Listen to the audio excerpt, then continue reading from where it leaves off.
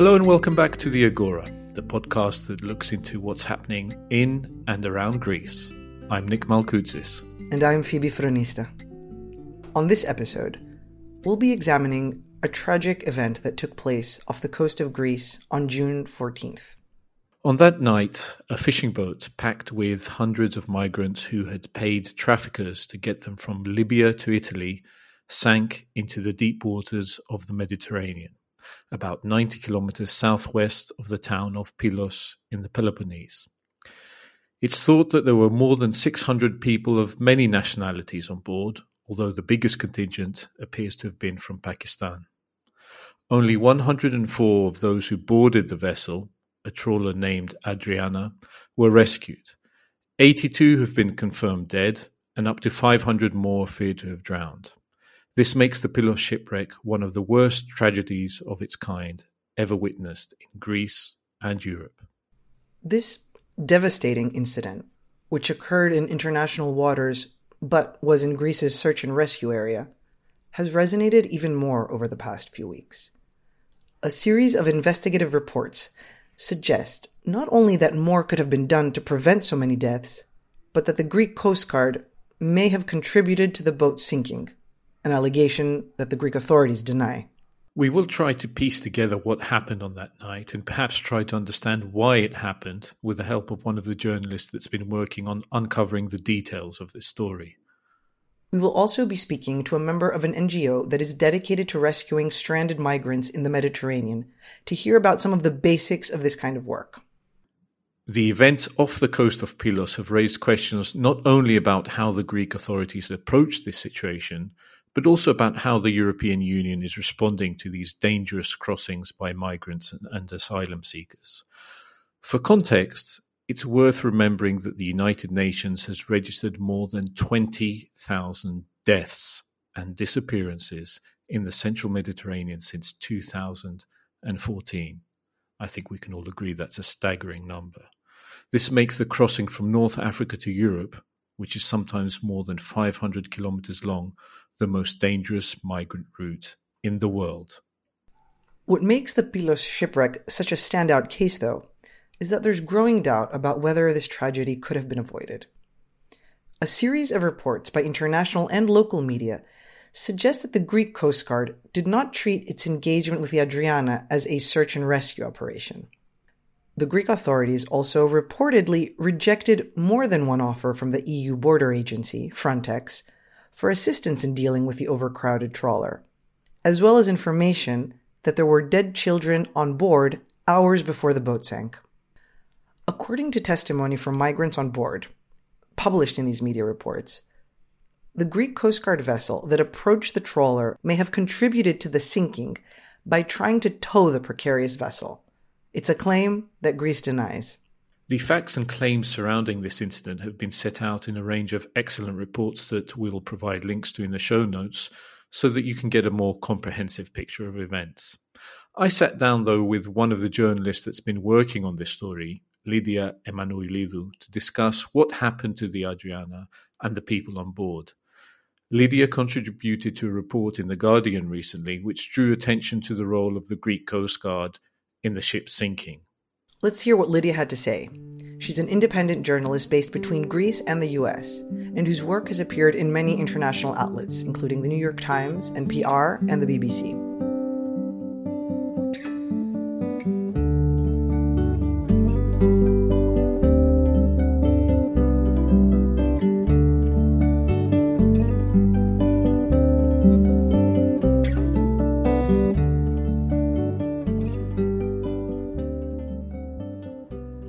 Lydia, before we get into the details of what happened on the night the Adriana sank off the coast of Greece, could you tell us about your encounter with some of the survivors? Only a small minority of them, of course, who were on board, made it off the trawler alive. What did they tell you? What kind of state did you find them in when you visited them? What were their stories? Yeah, well, by the time I met with survivors, they had been taken to Malakasa. This is the registration center, refugee camp right outside of Athens. And by then, several days, almost a week had passed since the shipwreck. But the people I met were still in a complete state of shock, still trying to process what happened. Many of them, as you know, had lost family and friends. Some had watched their family and friends drown. Most of the people I tried to speak to were hesitant or afraid to speak with media because Greek officials had suggested to them that it's best they don't. This is something that a Greek migration official confirmed to me and other journalists, on the record. One of the things that will stick with me is the time that I spent with a group of young guys, survivors from Pakistan. You might have heard that it's believed that as many as 350 people aboard the migrant vessel were from Pakistan, and only 12 survived. So one of these guys, a 23-year-old, he told me when I first met him that he still has nightmares about the night of the sinking. He lost several friends and family members. He doesn't know how to swim, so after the boat capsized, he was floating in the water for what felt like an hour, hearing people around him, screaming for help. And he was certain, floating like that he was going to die. And this is something that keeps coming back to him at night. He ended up being rescued, of course, and his family back in Pakistan found out he was okay, actually, by seeing pictures of him disembarking in Kalamata, the port city where the survivors were initially taken to. And today he spends a lot of time speaking with his family in Pakistan and some family he has in Europe. Each of the survivors I spoke to has a different story, of course, but the common thread is that these people wanted to reach Italy and Europe more broadly to start better lives, to reunite with family. They all paid really large sums of money, 5,000 euros and upwards, according to our reporting, to make this journey. And many of the people that I and my colleagues spoke to for our investigation, blamed the Greek authorities for the eventual sinking of the boat. It's been shocking to read that some of those who survived, who lost friends and relatives in the shipwreck, recount to journalists how they feared that they would never make it out alive from the moment they actually stepped on that ship. Having met with the survivors as you described, is it clear to you why people continue to pay what's a fortune for them to make such precarious crossings? Yeah, I as I said, the people I met all have different stories, different reasons for making this journey, but there is this common thread of people saying that they feel like they have no other choice but to make these dangerous journeys. And I'll give you a couple of examples of the kinds of things I heard that helped me understand why when the stakes are so high.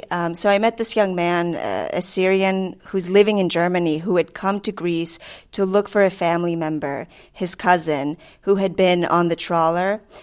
He told me that the cousin needed to flee Syria to avoid army conscription and that he had been applying for visas. Time after time after time, he was getting rejections. He tried for 2 years to get a visa, but he wasn't successful, and he felt that his only option was to go to Libya, get on a boat, and try to join the rest of his family in Europe. Unfortunately, this young man appears to have died in the shipwreck. His cousin, who came from Germany, never found him, but he found friends that the young man from Syria was traveling with. And they saw him on the boat. They confirmed he was on the boat, but, nobody has seen him since.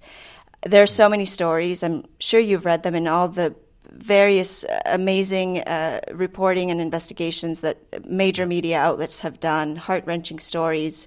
There were also people I spoke to who weren't aware exactly of what they were getting into. They were misled into thinking that this was a much safer, quicker route. For example, this 21-year-old Pakistani survivor that I spent some time with, he comes from a family of rice farmers back in Pakistan. He wanted to escape poverty and come to Europe for a better life. He paid smugglers upwards of 5,000 euros.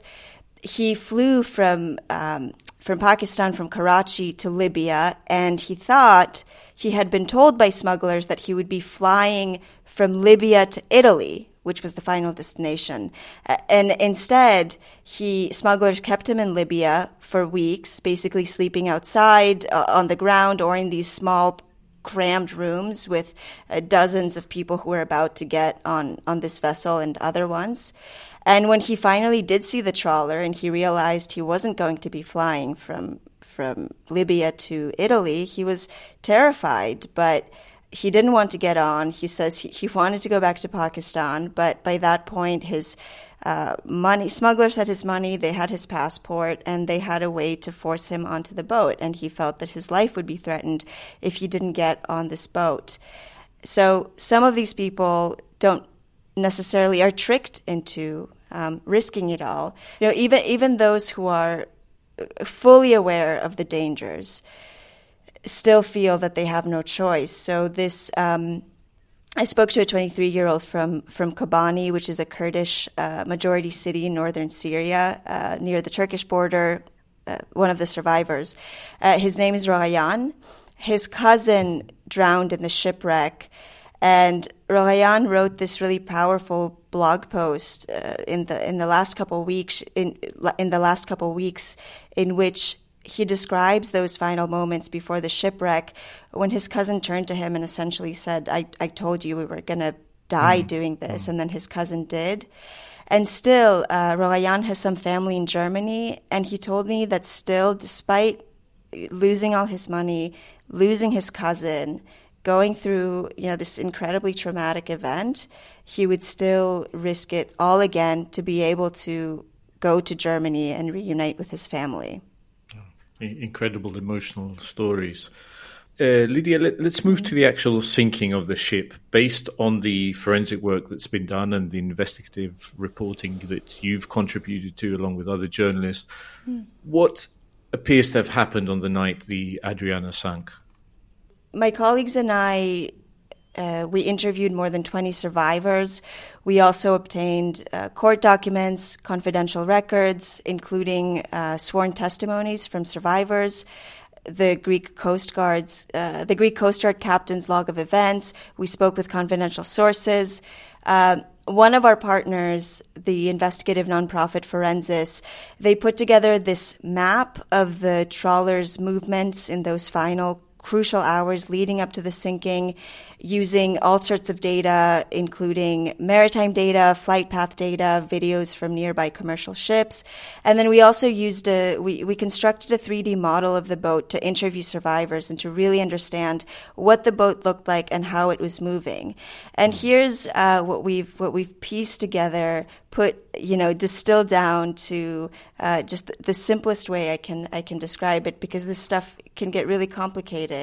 Sure. So the ship, what we've pieced together is the ship was lost off course, contrary to what the fishing trawler was lost off course, contrary to Greek Coast Guard statements that it was on a steady path to Italy.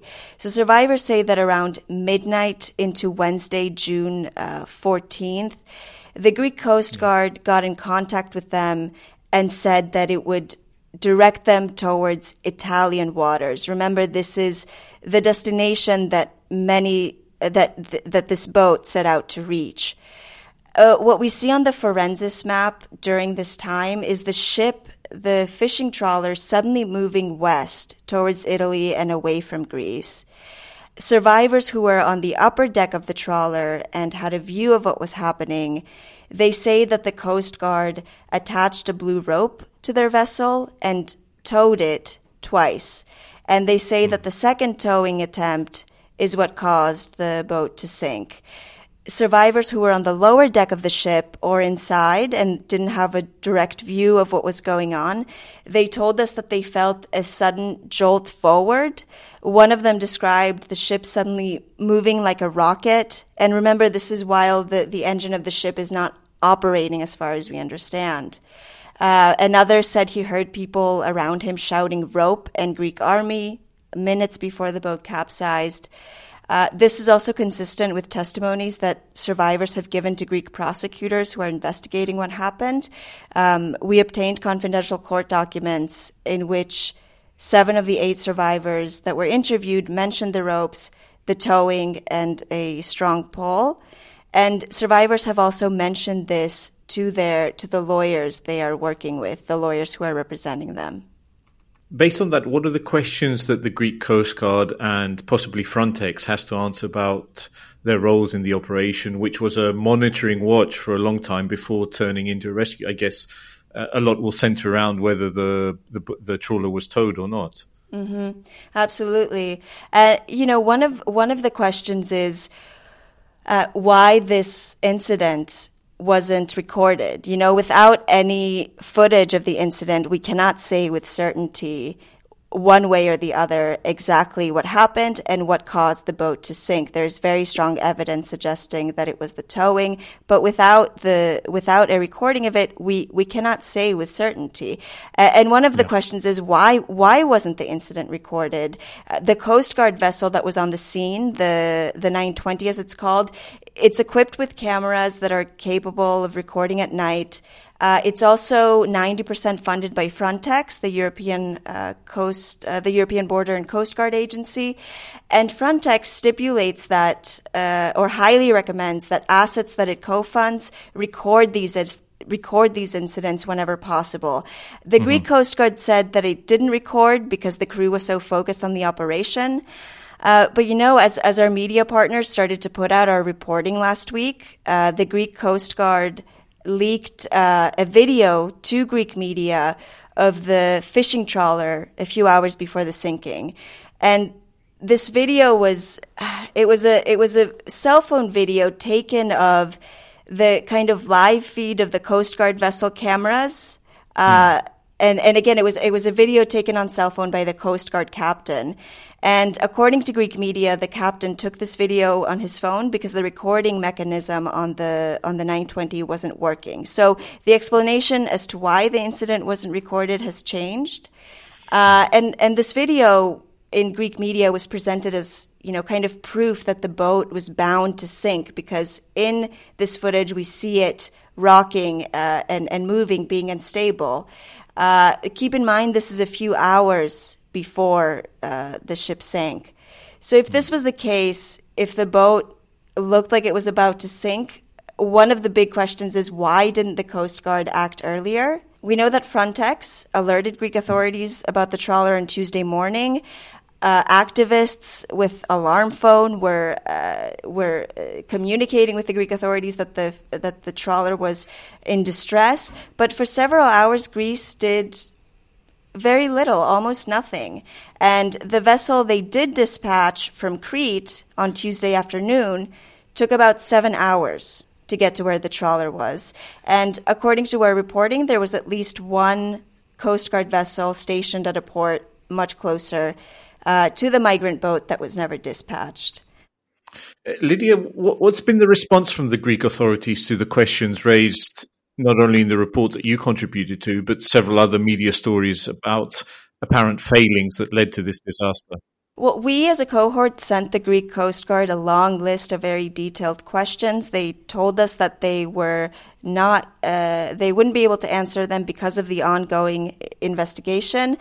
I think overall the response has been denial that the Coast Guard did anything wrong. We heard the Greek Prime Minister, Kyriakos Mitsotakis, a few days ago. He called the accusations against the Greek Coast Guard unfair. He said that these are men and women who have saved thousands of lives and that the priority should be dismantling smuggling networks. So for the most part, in the times that the Coast Guard or Greek officials have spoken, they have denied that there was any wrongdoing by the Coast Guard here, and they've said that the investigation that is going on will, hopefully shed some light into what happened. And what's your feeling about whether A, Greece will investigate this issue thoroughly, and B, the scale of the tragedy might lead to the European Union changing perhaps the way it deals with migrant crossings?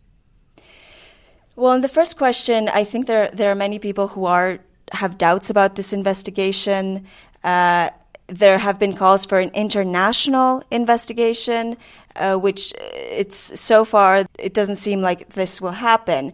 But the reason why I think the reason why many have doubts about the Greek investigation going on is because of the Pharmakonisi case in 2014, which many are comparing this case to. So in that case in Pharmakonisi, as you might remember, 11 women and children died off the coast, off the Greek island of Pharmakonisi when their boat capsized after being towed by the Greek Coast Guard.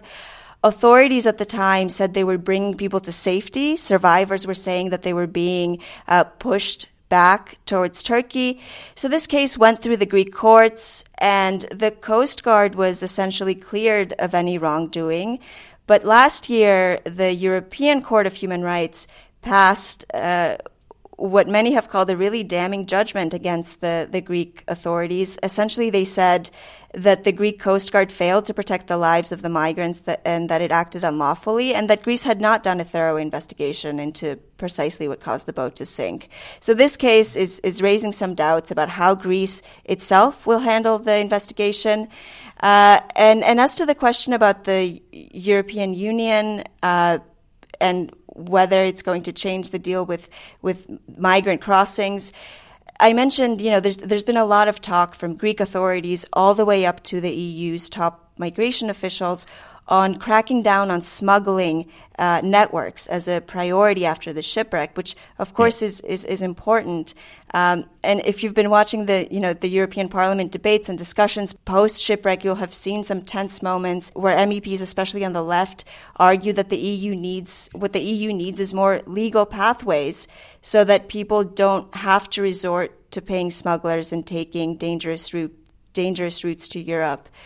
So I think, lawyers and advocates and some migration experts I've been speaking to, they say that without those legal pathways for people to come to Europe and seek international protection, people will continue to die in the Aegean and at Europe's external borders.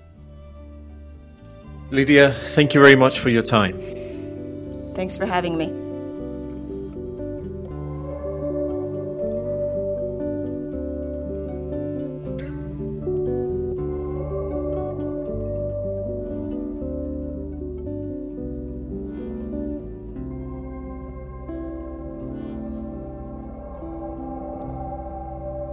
That was independent journalist Lydia Emanuelidou speaking to Nick about the Pylos shipwreck. Clearly, Phoebe, there's much investigating to be done before we find out definitively what happened to the Adriana and some 500 people who are thought to have lost their lives. Speaking openly here, my biggest concern is that the only genuine investigating that seems to have been done so far is by journalists. The public prosecutor in Greece has made his probe secret, and the official line from the authorities seems to contradict the evidence that's been presented in media reports. And honestly, I'm not hopeful that we will get to the bottom of this, nor that anyone will be held accountable, if anyone has to be held accountable.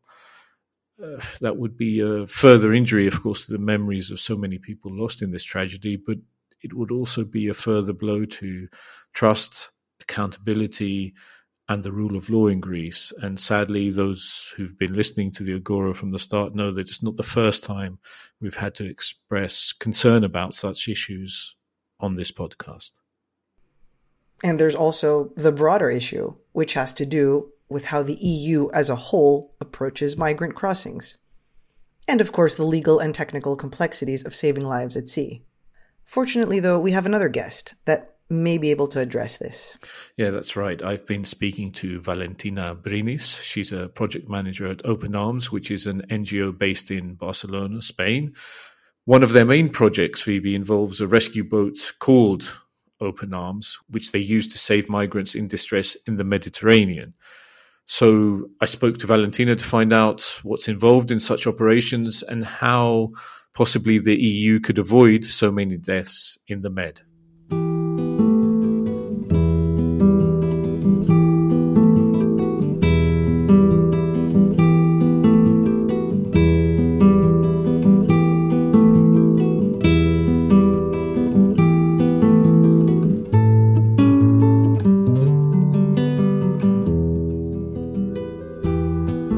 Valentina, thank you for joining us on the Agora. We may have listeners who are not familiar with the work Open Arms does. Could you briefly explain what you do, and particularly with the ship that you have? Good morning, everybody. Open Arms is an humanitarian organization. We are based in Spanish, and we provide assistance to people in need in the Central Med. Open Arms, in 8 years of activity, rescued more than 66,000 people. Currently, we work in Spain, in the Central Med, Mediterranean Sea, in Italy and in Senegal. And we promote the values related to the search and rescue towards European institutions and European civil societies. Mm-hmm. I'm sure that you will have seen the recent shipwreck off the coast of Greece with shock, with horror, like all of us. And I know you visited after the disaster. The role of the Greek Coast Guard and Frontex is coming under scrutiny. From your point of view, what went wrong? How could this have been avoided? As Open Arms, we cannot express our opinions since the investigation is still ongoing. But we only can say that the search and rescue procedures put in place by the Greek Coast Guard should be always oriented to protect life at the sea and not to put it on risk.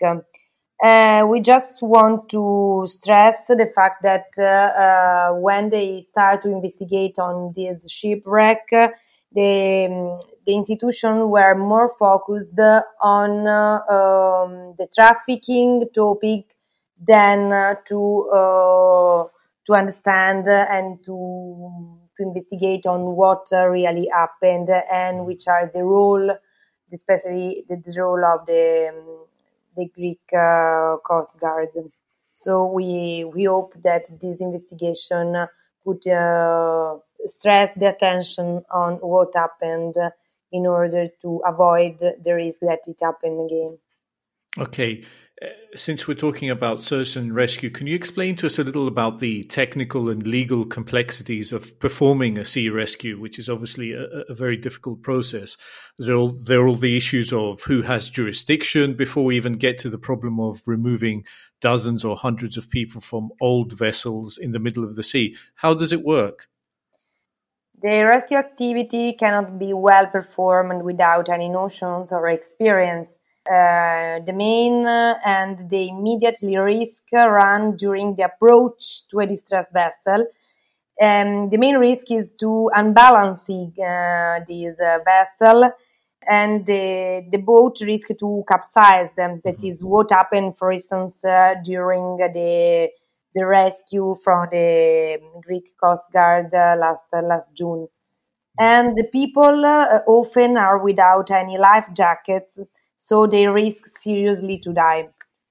The first action to do is to maintain the calm, to keep the calm and to recommend it to the people on board and put the people on safety, distributing immediately the life jackets. This is the first step before to think to carry people on board or before doing anything. The first step is to put them in safe in their boat.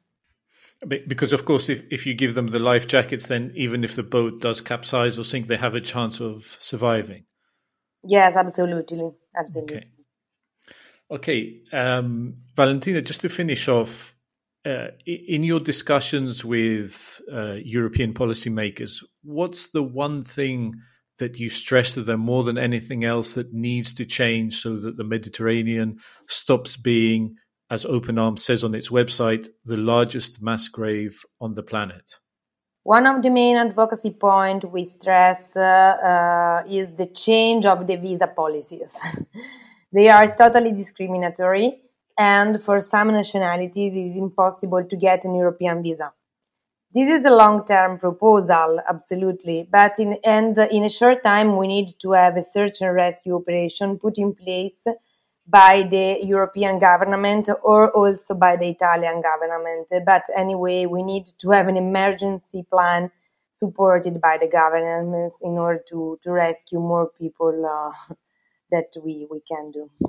Okay, so as a first step, try to save people at sea, and as a second step, try to create a process where they can migrate or seek asylum in Europe through safe routes. Yes, a legal pathway is the only solution. We have to work on it at European, but also at African level. The African Union have to talk with the European Union in order to put in place the best plan in order to rescue people.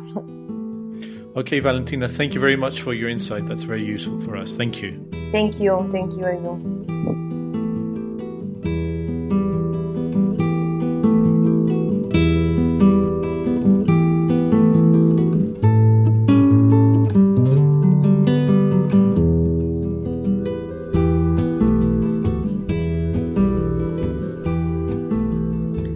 That was Valentina Brinis of the Barcelona-based NGO Open Arms speaking to Nick. So, Phoebe, there's a number of things that you can take away from what Valentina had to say, but I guess if you're going to focus on one, I would focus on the fact that if there's a vessel in distress, the first thing you do is make sure that the people on board are not at risk of losing their lives. It seems common sense.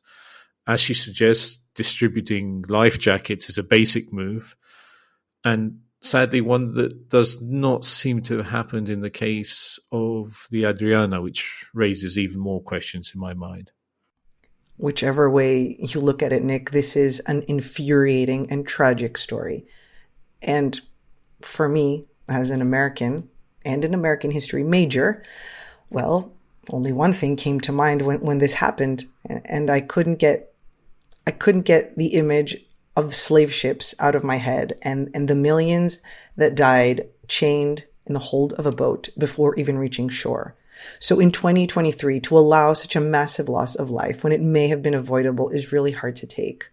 And what makes it worse is that it's not the first and most probably won't be the last time we witness something like this in the Mediterranean.